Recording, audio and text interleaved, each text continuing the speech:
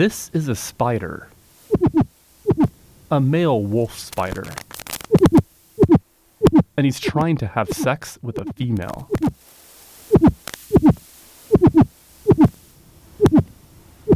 This is the spider's mating call. Many species make songs like this by tapping their legs on the ground, vibrating their abdomens, and rubbing together their pedipalps, little appendages on their faces.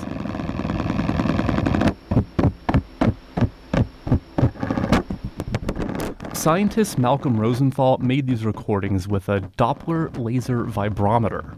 Spiders are too small to make noises we can hear, but with the vibrometer, we can translate their movements into sound.